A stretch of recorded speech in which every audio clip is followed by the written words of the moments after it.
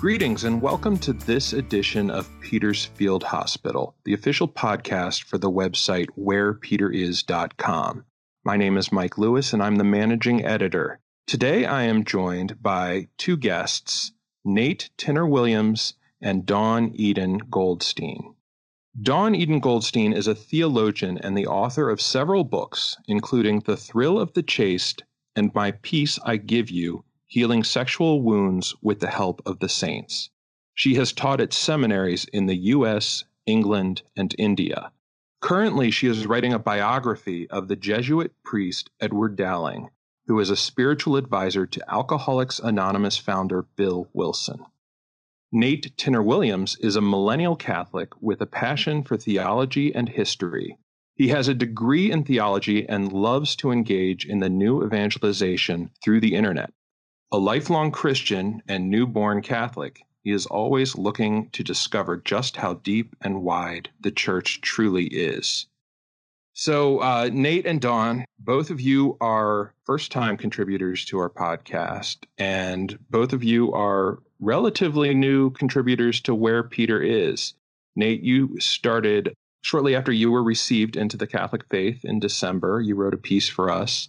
And Dawn, your first piece was on Monday. So glad to have both of you.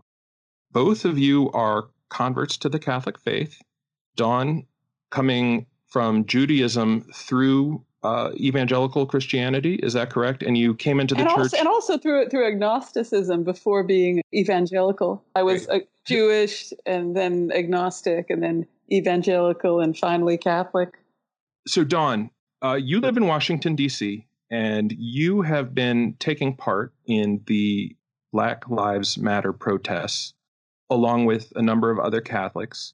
How does your faith inform your actions during this moment? And what do you think the Catholic Church can do to help eliminate racism? Well, Mike, the Catholic Church has, since the 60s, really been at the forefront of calls for civil rights. That was a priority of the Second Vatican Council. It's in Gaudium et Spes, an explicit condemnation of racism. And certainly many of the martyrs of the civil rights era and others who raised their voices against racism have been Catholics. Dorothy Day is a wonderful example, but also another servant of God whose cause is up for canonization, Sister Thea Bowman, and many canonized saints who in some way either suffered racism, such as St. Martin de Porres, or who actively took a stand against racism. I'm thinking of St. Catherine Drexel. So for me, to participate in these protests in the wake of George Floyd's death is to really express the gospel. It's an expression of my Catholic faith to side with those who are oppressed, who are vulnerable. One thing I've noticed on Catholic social media is that many Catholics are unfortunately inflamed by pictures of me holding a sign saying Black Lives Matter, or there were a few days when I put Black Lives Matter as part of my Twitter handle because Twitter allows one to add other words to one's name. So my name said Dawn Eden Goldstein, Black Lives Matter. Many people were offended by this, and they would send me a link to the website for the organization called Black Lives Matter as a kind of gotcha argument. You are saying Black Lives Matter, and now you have aligned yourself with an organization that has these Marxist or whatever goals. I'm quoting them because they cite language of Black Lives Matter that is quote unquote queer affirming or that questions the nuclear family. And my response is that just because an organization that I may not always agree with is saying Black Lives Matter doesn't mean that I shouldn't say Black Lives Matter. And, perhaps if Catholics were at the forefront of this movement, then it would force other organizations in the movement to take a clearer look at Catholic social teaching. But it's because we, as Catholics, have conceded the field to these other organizations that they're able to lump in things that are not Catholic. But in any case, if there were some organization calling itself Jesus is Lord, I wouldn't stop saying Jesus is Lord. It's the truth. Yes, absolutely. Turning to Nate. Nate, I think it would be interesting for some of our listeners to hear a little bit of your background. You've been Catholic for less than a year, and I got to know you originally from your tweets and from some of your writing. One of the things that struck me in your writing was that as an African American young man, you grew up not realizing that there actually were Black Catholics out there, and especially in this country. Maybe you could tell us a little bit about your journey and about what it meant to you as an African American to learn about the faith and the potential for the Catholic faith to be a force against racism and a force for social justice and for good. Growing up in the Black Christian tradition, there was a lot that I didn't know. There was a lot that I wasn't exposed to. Most of Catholicism I was not exposed to, and most of church history I was not exposed to.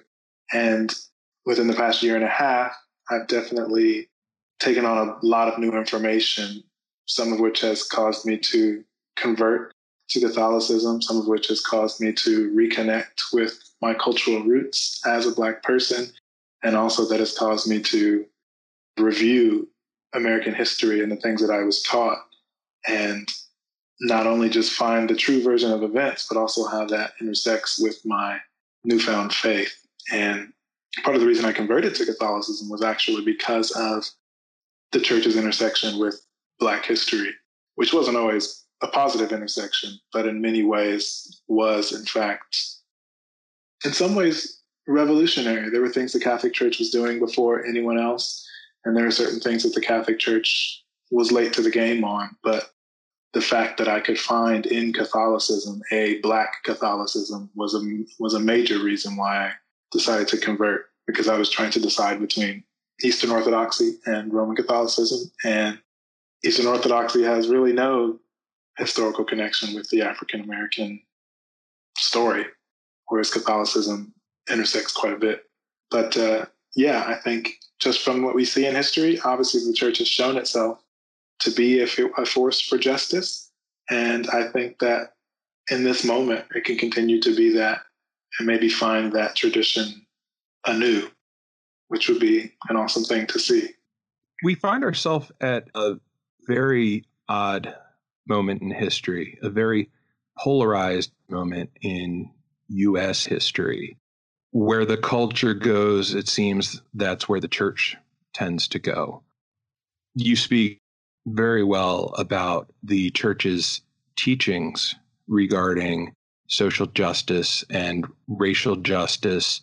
One of the things that we've certainly encountered has been a lot of Catholics exhibit attitudes that seem to align with their ideological preferences rather than with the core of what our faith teaches. As an African American, have you encountered that yourself? And how deep do you think the problem runs in the U.S. Catholic Church, based on your experience? If I can answer the second question first, it seems to run deeper than most people would like to admit. And when you read about Black Catholic history, that's kind of the theme, is that the church follows the culture, even in those ways that the culture is obviously wrong and repressive. And so while the church was maybe teaching slaves before anyone else was, they were teaching them in a segregated manner and refusing to allow Black people to be ordained to the priesthood and things like that. Things which were not controversial at all in American culture at large, because America was founded by and large by racist people and contained quite a few racist people for much of its history. And that was just reflected in the church for one reason or another. And so I think we are still in the process of peeling back a lot of that growth, which unfortunately was growth that came about with racist tendencies. So we're now trying to undo that bit by bit. But the work is not done, obviously, which is why you can still look around and see people saying extremely problematic things, even in a time like this, even from leadership positions within the church. Now, Dawn, I think a lot of what you said is reflected in Nate's comments regarding the state of the church right now. You talk about the reaction that some people have given you on social media for standing up for racial justice. What is your reaction to what Nate just said regarding how far we have to go and what reforms are needed in the Catholic Church in order to eliminate racism from our ranks? Well, I certainly agree with everything that Nate just said, and he has studied the African American Catholic experience much more deeply than I have. My experience of studying it has been more studying the success stories in terms of studying those people who were active in changing things in the United States. So, from that perspective, I have perhaps, I don't want to quite say Pollyanna-ish, but I have perhaps a rosier picture of things from studying the good people and not studying the bad people. But just to, I don't want to say balance things out because I don't think that Nate gave an unbalanced view, but just to mention a few of the success stories. If one were to look up the very last act of Pius XII in his papacy, it was a cable sent by the Holy See to the Archbishop of New Orleans. I think it was Archbishop Rommel. Nate, can you correct me on that name? Is that the name? Yes, the one who was one. Yes. So it was a cable sent in, I guess, early September 1958 to Archbishop Rommel saying that the Holy Father completely supported his desegregation efforts. And earlier, before then, there were other correspondences between Pius XII or his office, and people in New Orleans where Pius XII was aggressively supporting Archbishop Rommel's desegregation. There was a case in, I think, 1957 or earlier in 1958, where a group of Catholic laity from New Orleans wrote to the Holy See, fully expecting that the Holy Father would take their side against Archbishop Rommel's desegregation, and being surprised and disappointed to find that the Holy See responded with a letter saying, obey your Archbishop in desegregating the schools. Also in New Orleans, there was a white Jesuit named Louis J. Toomey, who in the early civil rights era was publishing a newsletter called Christ's Blueprint for the South that was an anti-segregationist and also pro-unionized labor newsletter. And Father Toomey was actively fighting those in his own Jesuit order who were opposing desegregation. Even though the Jesuit Superior General had issued an order that Jesuit schools could not be segregated, there were law schools that were run by Jesuit faculties that were refusing to desegregate, and other schools as well. So I'm interested in the stories of those Catholics who were doing the right thing, but it is important to note that these Catholics who were doing the right thing were often looked upon by people in power as troublemakers. And so they had to speak up to make their voices heard. Lately, I say this because I'm looking for examples for my own life. And Lately, I've been quite vocal on my Twitter feed opposing racist language that's being used on EWTN, and also opposing the Knights of Columbus for its insensitivity with regard to permitting President Trump's visit to the JP2 shrine the day after Trump through Bill Barr, ordered the gassing of peaceful Black Lives Matter protesters outside the White House. And so, when I look at my feed and I see how, angry it is, I wonder, well, is this really the Catholic thing to do? And certainly we want to shed more light than heat. But then I look to people like Dorothy Day and Louis Toomey, and I see that they were also considered troublemakers and agitators when they were in fact stating the gospel. So, my hope is to imitate them.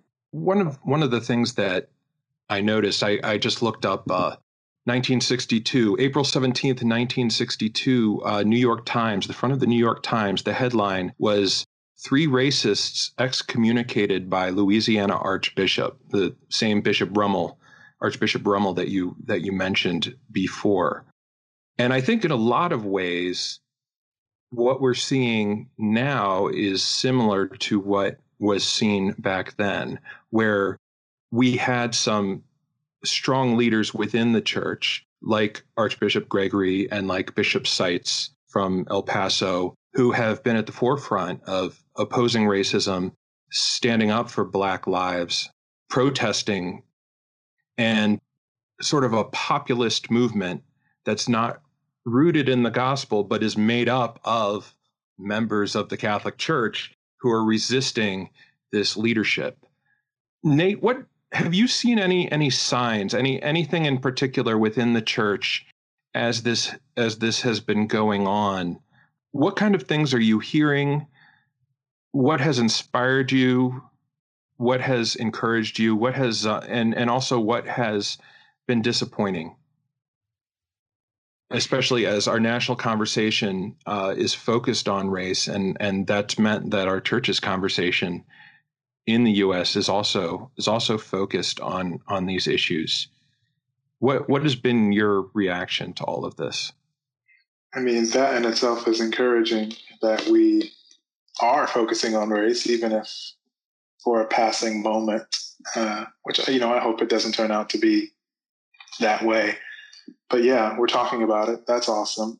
And thankfully, I have been interacting with a certain subsection of Catholics on Twitter who are more, I guess you could say, progressive or justice oriented in that regard, who are, for the most part, open to hearing what Black people have to say about what's going on, and anyone else who's speaking the truth, and they're not dismissing it.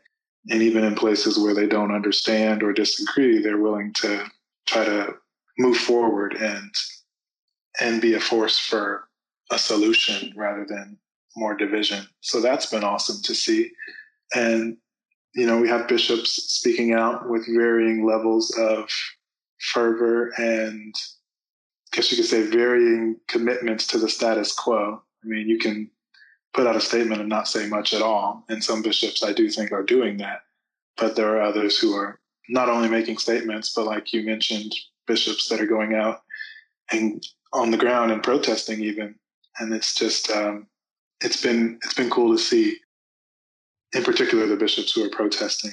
My bishop here, like you said, Greg Amond, has organized more than one event so far to show solidarity. That's been awesome.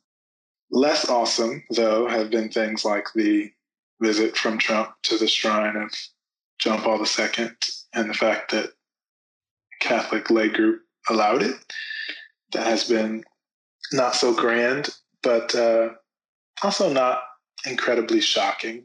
I mean, we all know there are wings of the Catholic Church that are not going to be friendly to this sort of movement. And, unfortunately, the president found one of those groups of people and decided to collaborate. So there are certain things that are unavoidable in America that have always been unavoidable. And moments like these, those kind of things jump out. And they're given press, and we have no choice but to look at them and decide what we're going to do about it, how we're going to respond to it. And I think that in itself is a blessing, that very little can stay in the shadows right now. And it's good for that stuff to come out and for us to deal with it and say, what are we and what are we going to do about it? But yeah, there's been reactions all over the board. And I think for me, it's exciting just to see the possibilities. What are we going to do? Of course, it could end horribly and, we go right back to where we were before or somewhere worse. But there's potential now because there is a discussion happening. There is a dialogue. There is a movement that's at its, I don't know if it's at its height, but it's certainly going strong right now. People are out in the streets saying what they mean and making sure that they're going to be heard. So incredible. I think one thing that this has really brought into focus, where Peter is, we try to stay away from specific politics, especially endorsing specific political parties or candidates or jumping on bandwagons. But one of the messages of Pope Francis's papacy has been to avoid ideologies. And one of the things that we've discussed in previous podcasts, and we've certainly written about it at Where Peter is this idea that we don't compromise our values because we want somebody to win an election. And I find that a lot of Catholics are tying themselves to the Republican Party, and for good reasons in a lot of cases. We talk about abortion, we talk about gay marriage, we talk about religious liberty, issues that the Catholic Church definitely endorses, but there are areas where the Republican Party certainly comes up short. And one of those areas is definitely in race relations, but also immigrants, in our treatment of immigrants and welcome of immigrants, also in helping the poor, supporting education. And I think that these alliances with political parties, rather than Catholics informing the policy positions of their political parties, they've adopted the good and the bad from the political party that they choose. And one of the things that you hear a lot about is people will say, for example, well, you say Black Lives Matter. I say all lives matter. And they get combative when they're called out on that. But one of the things that Pope Francis has emphasized, and this is the teaching of the church from the beginning, that he's just put an extra amount of support behind, is the idea that we accompany individuals, we accompany each person. And in this particular cause, it's important that we listen to people who are part of a long oppressed and put down minority who are mistreated. Dawn, what are your thoughts on that? Well, thank you, Mike. Our Lord tells us to rejoice with those who rejoice and weep with those who weep. And right now, it's people from the Black community in America who are weeping right now. So now is not the time to say, everybody weeps, get over it. Now is the time to say Black lives are weeping because they haven't been treated like they matter. And Black lives do matter. I mentioned on Twitter that if I stand up and say unborn lives matter, all these pro-lifers say yes. And I have said unborn lives matter, and I do say it, and I will forever, as long as God gives me the grace I will keep saying that. But as I said, if I stand up and say Black lives matter, those same people who cheered me when I said unborn lives matter will say, can't you just say all lives matter? So I think there's some hypocrisy among the abortion onlyists, those who will only speak on the topic of abortion. I think there's some hypocrisy in their believing that, well, it's necessary to speak up for this one oppressed group, but not necessary to speak up for the other. And we have to keep calling them on it and keep showing them the path that Christ presents to us.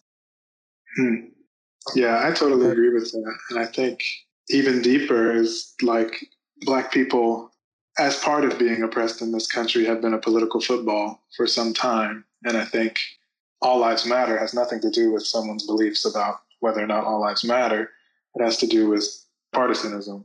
And because of the way that the Black community has been politicized and used by either political party, and predominantly for the last several decades by the Democratic Party, it's gotten to the point where to say Black Lives Matter is interpreted by Republicans to be an endorsement of a certain left-leaning or progressive worldview. And it's just something they cannot accept, such that when they see it, they almost instinctively react with something like all lives matter, which is extremely sad. Again, it has nothing to do with their beliefs about all lives, but their beliefs about this country and about the values that they're willing to promote in relation to their preferred political party.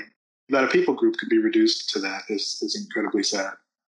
I tend to see this dismissal. For 2019 and part of this year, I worked for a Catholic environmental organization. And a lot of Catholics were very resistant to our message and to that of Laudato Si, Pope Francis's encyclical on care for our common home. They seem to think that any talk about addressing this problem immediately associated you with the far left, rather than seeing that just like Dawn was saying with the Black Lives Matter website, well, there are a lot of non-Catholic elements.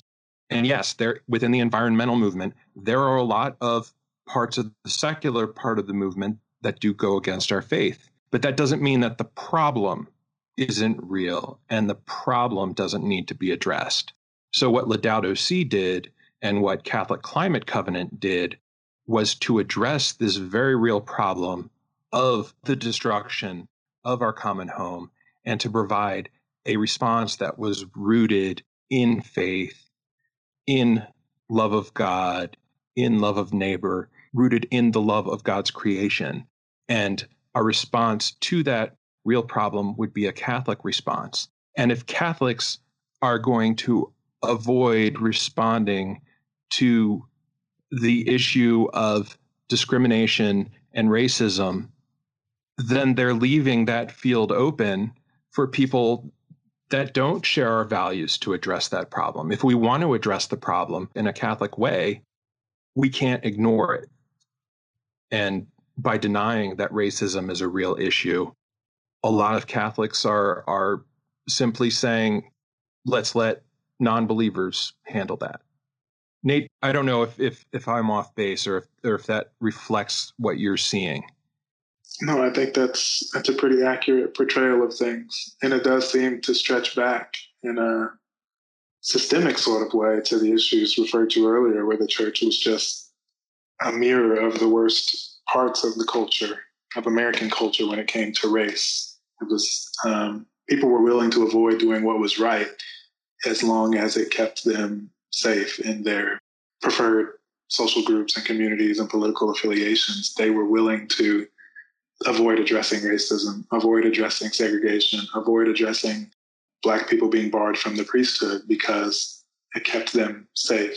It preserved the status quo, which is what they felt like was going to preserve the church.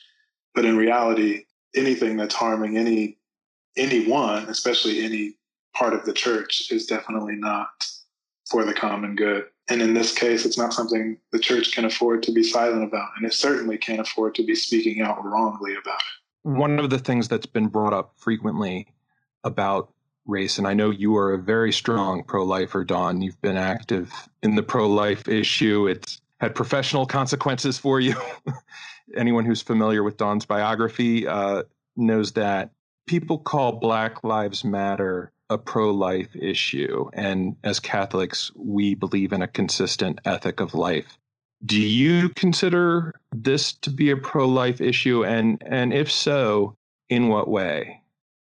There's no question that the topic of of race, the problem of racism and prejudice is a pro-life issue. And the Holy Father said as much in his comments on George Floyd. He said explicitly that if we are to be pro-life, we can neither tolerate racial prejudice nor look the other way.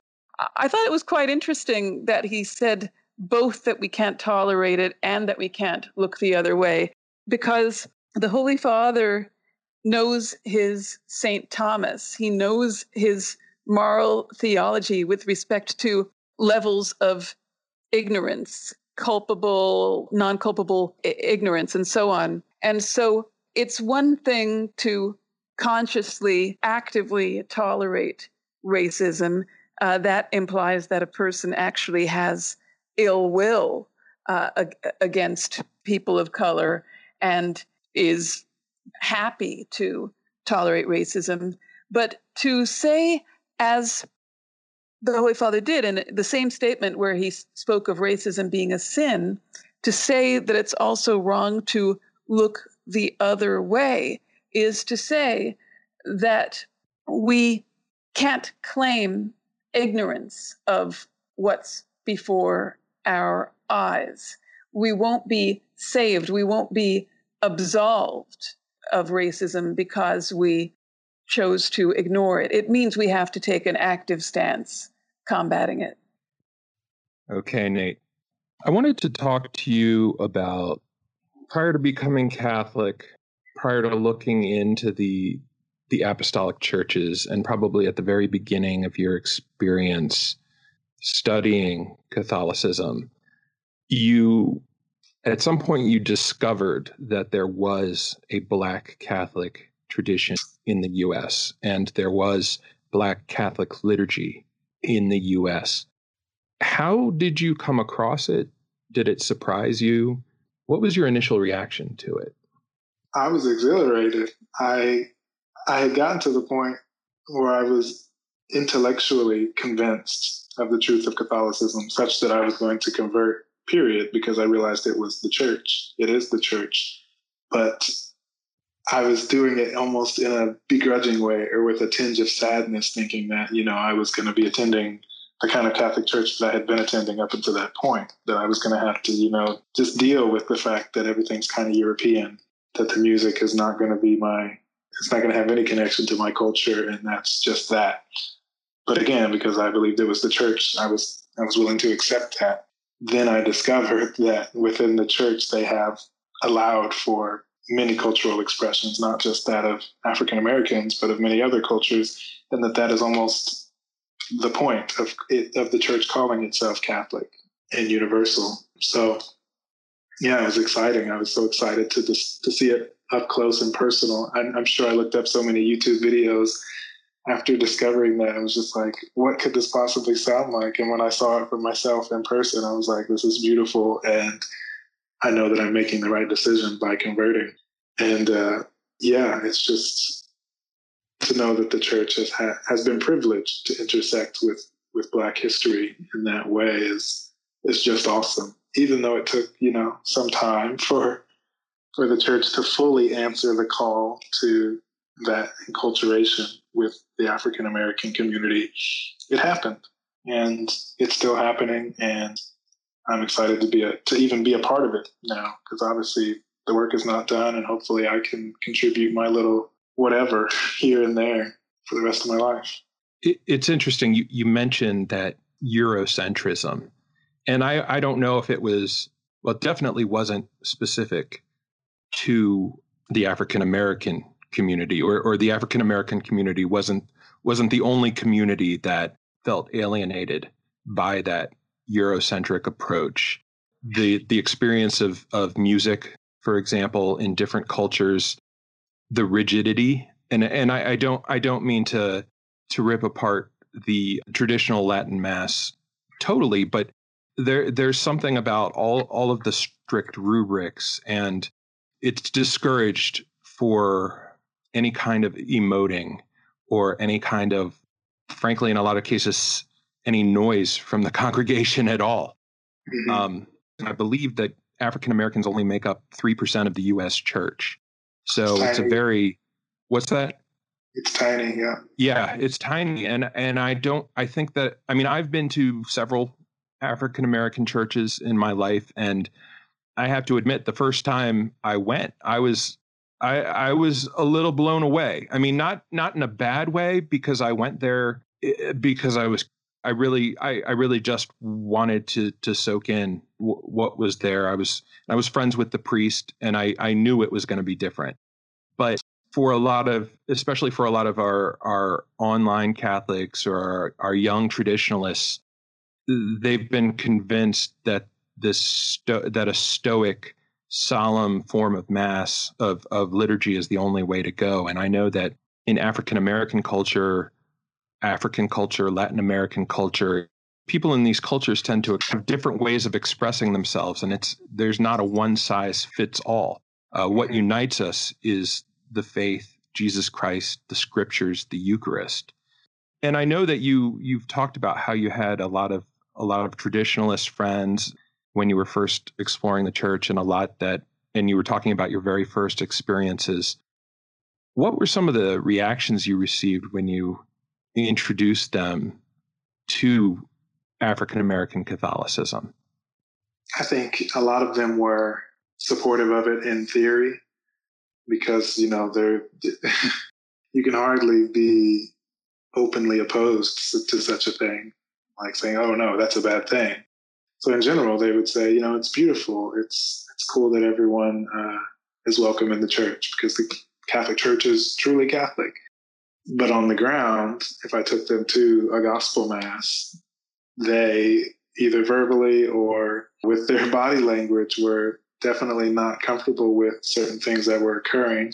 Granted, some of the things that were occurring may not be totally in line with canon law, as you might see it in the rubrics, but they certainly were not comfortable with anything that they had not, with the things that they had not grown up with, and with the things that they generally did not experience in their daily lives outside of the church. Whereas for a Black Catholic, the aspects of the culture that had been brought into the Mass are much the same aspects of the culture that they experience in their day-to-day lives. And that is why they would want to bring it into the Mass in the first place, is because it's part of who they are.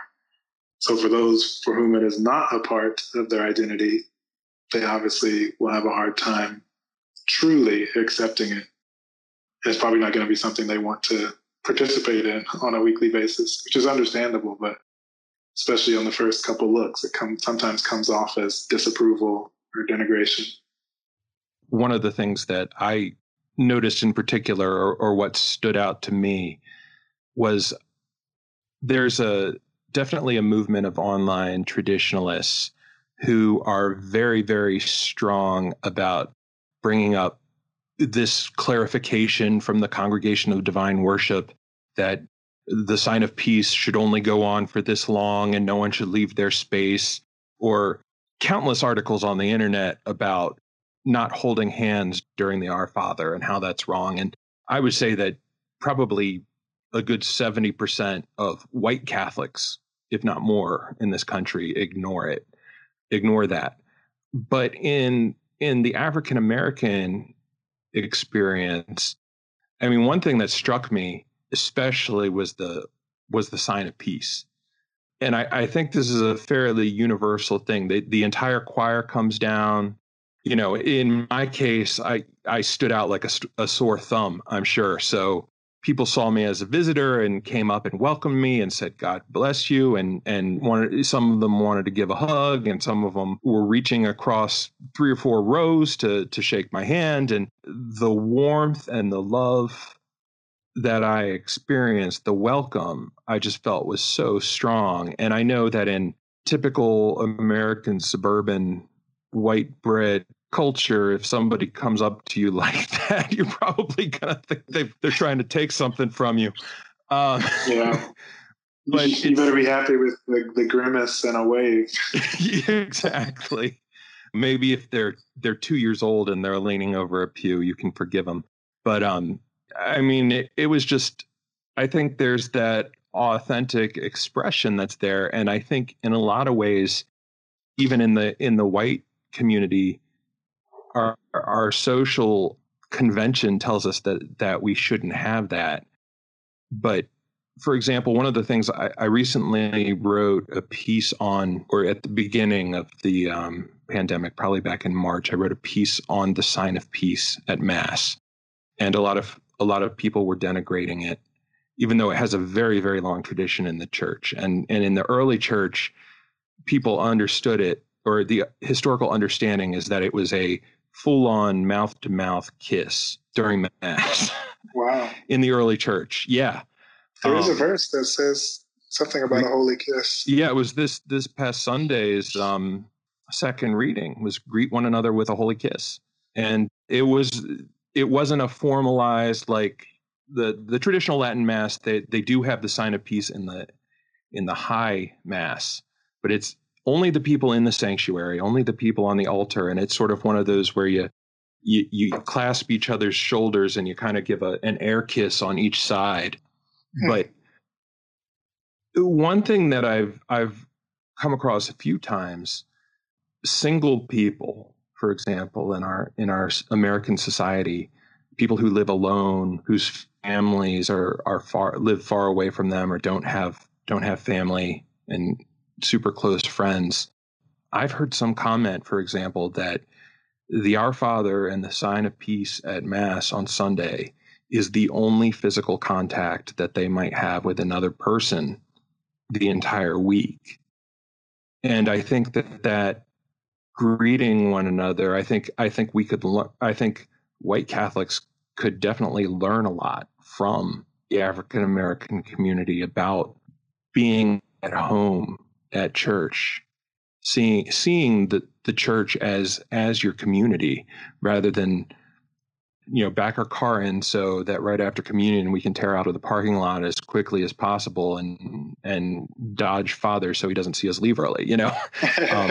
There's an obligatory sense to it, and this is that whole heart Christian versus head Christian dynamic that I think a lot of people strictly see it as their obligation. And I don't think there's anything wrong enjoying Mass on an emotional level. Yes, there's more to it than that. And traditionalists will remind you of that regularly. Or the idea that Gregorian chant appeals to the intellect and reason, and other songs are pure sentimentalism and emotion. And I don't know if you've heard that kind of rhetoric before. And there's definitely a lot. Because I have them blocked already. But there's but people come to the church for different reasons. And when we're part of the church, we are part of the body of Christ. Now you're an intellectual convert, but based on what you're saying, I'm thinking that your conversion of heart was inspired just as much, if not more, by this connectedness that you learned about and started to experience. Is that what you believe, what you've experienced? That's accurate. Yeah, I definitely read my way into the church, but I felt my way into the Black Catholic Church, such that now it's not that I couldn't imagine not going to a Black Catholic Church, but like it's an extremely important aspect of my faith. And man, I don't know where I'd be without it. It's on a cultural level, it is a home. And within that home, it feels like home. As you said, it feels like your family because they treat you like they're your family. And that's important to me. And generally it is important within the Black culture because of the peculiar experiences that we've had in America. That's what the church has always been for us. And in the Black Catholic Church, it's no exception. So I want to ask you a question. And obviously, you haven't been Catholic for a terribly long time. And during the pandemic, obviously, our physical connection to the church is impeded. But based on your conversations with other Black Catholics and with people maybe who have been part of the Catholic Church for a lot longer, priests who are either Black or who have served the Black community, what do you think they feel or what is their experience and understanding of the wider church, the wider Catholic Church in connection to themselves? I mean, we talked about the liturgical rigorous and people who would be shocked and horrified at the music and the sign of peace in the Black church. And I feel in some ways that perhaps the Black church maybe feels marginalized within the wider church. I mean, we posted the 1968 statement from the Black Catholic Clergy Caucus, and that had some very strong language about the relationship between Catholic leadership and Black Catholics. And we've also talked about low levels of Catholic vocations. I mean, the percentage of Black people in the U.S. who are Catholic is low. I would wager that the percentage of priests among American priests is even lower. Mm-hmm. Do you think there's a disconnect? I mean, I know you believe there's a disconnect. And you got me. What steps do you think the wider church can take, and particularly white Catholics can take, to heal that divide? I think it's going to take going out of their way. I think after 500 years-ish of going out of their way to stifle Black Catholicism or the dignity of Black Catholics in one way or another, it's going to take a solid amount of time of going out of their way to help them. I don't think that it's going to be possible to right the wrong or to see improvement unless they begin to treat Black people unless they treat them in the way they should be treated after being treated a certain way for so long. Like, you can't, hold someone back at the starting line of a race and let everyone else go, and then let that person go and expect there to be any kind of equity in the end, unless you help that person along, unless you, give them a speed boost, unless you get out there and carry them on your shoulders because you're, maybe bigger and stronger or faster than them, which is not to say in any way that there is actually an inferiority problem with Black people, but just that we're playing from behind in society and in the church, partially because of actions that the church has taken in the past. So I think they need to take reverse actions in the present in order to fix what ails us. I don't know if they're up for it, but I think that is what it will require in whatever ways they see fit. And I don't think we're seeing it right now. I think it's mostly just like we stopped doing what we were doing before, therefore all is well. But obviously that's not how this works. Well, clearly, I mean, you look at the numbers. You look at the number of Black people who are leaving the church. I mean, they warned us. Black Catholic Caucus warned us in 1968 that the Catholic Church would cease to be relevant within the Black community. And while there are strong pockets of it, and I know you're new to New Orleans, at least as a Catholic, and Mm-hmm. when you showed up, there was a pandemic. And I know, but there is of several places in the country. DC is one, New Orleans is another. I believe Chicago is another That's right. that do have a maybe relatively small but a Black Catholic culture that has historical roots. Goes Mm-hmm. way back. Do you see any bright lights? Right. I mean, you saw Dawn give testimony to her activity down in DC. What's encouraging you, and what do you think if we pushed a little bit further or kept it going, we might build up some good momentum? Well, the most evident bright spot to me is that there's nothing stopping us from doing what we got to do. It's not like it was maybe 50 or 100 years ago where there were like major impediments within and without the church to actually doing what needed to be done. Now it's just a matter of will, overcoming fear, overcoming misconceptions, and just being willing to make a sacrifice in order for Black people to overcome and for Black Catholics to overcome as well. I think it's just, will the people who have the power to make a change, to cause systemic change, will they do so? I think we've yet to see the answer to that question, but I think Another bright spot is that there are many influential voices in the culture who are Black and who are Catholic and who are speaking out, who have platforms. It's incredible to see.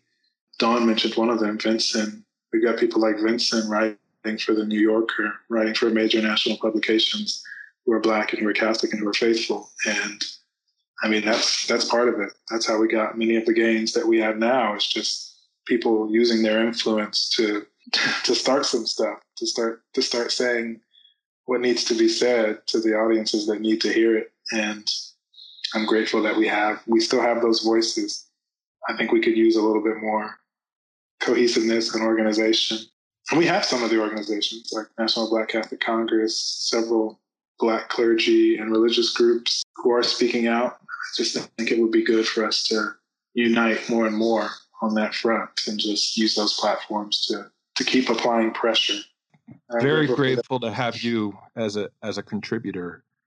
I think one of the things that's important is to realize that we are a universal church. And even if we have different cultures and traditions and different forms of music within that church, we need to listen to one another and we need to grow in our understanding of each other. And so I'm very grateful for your voice.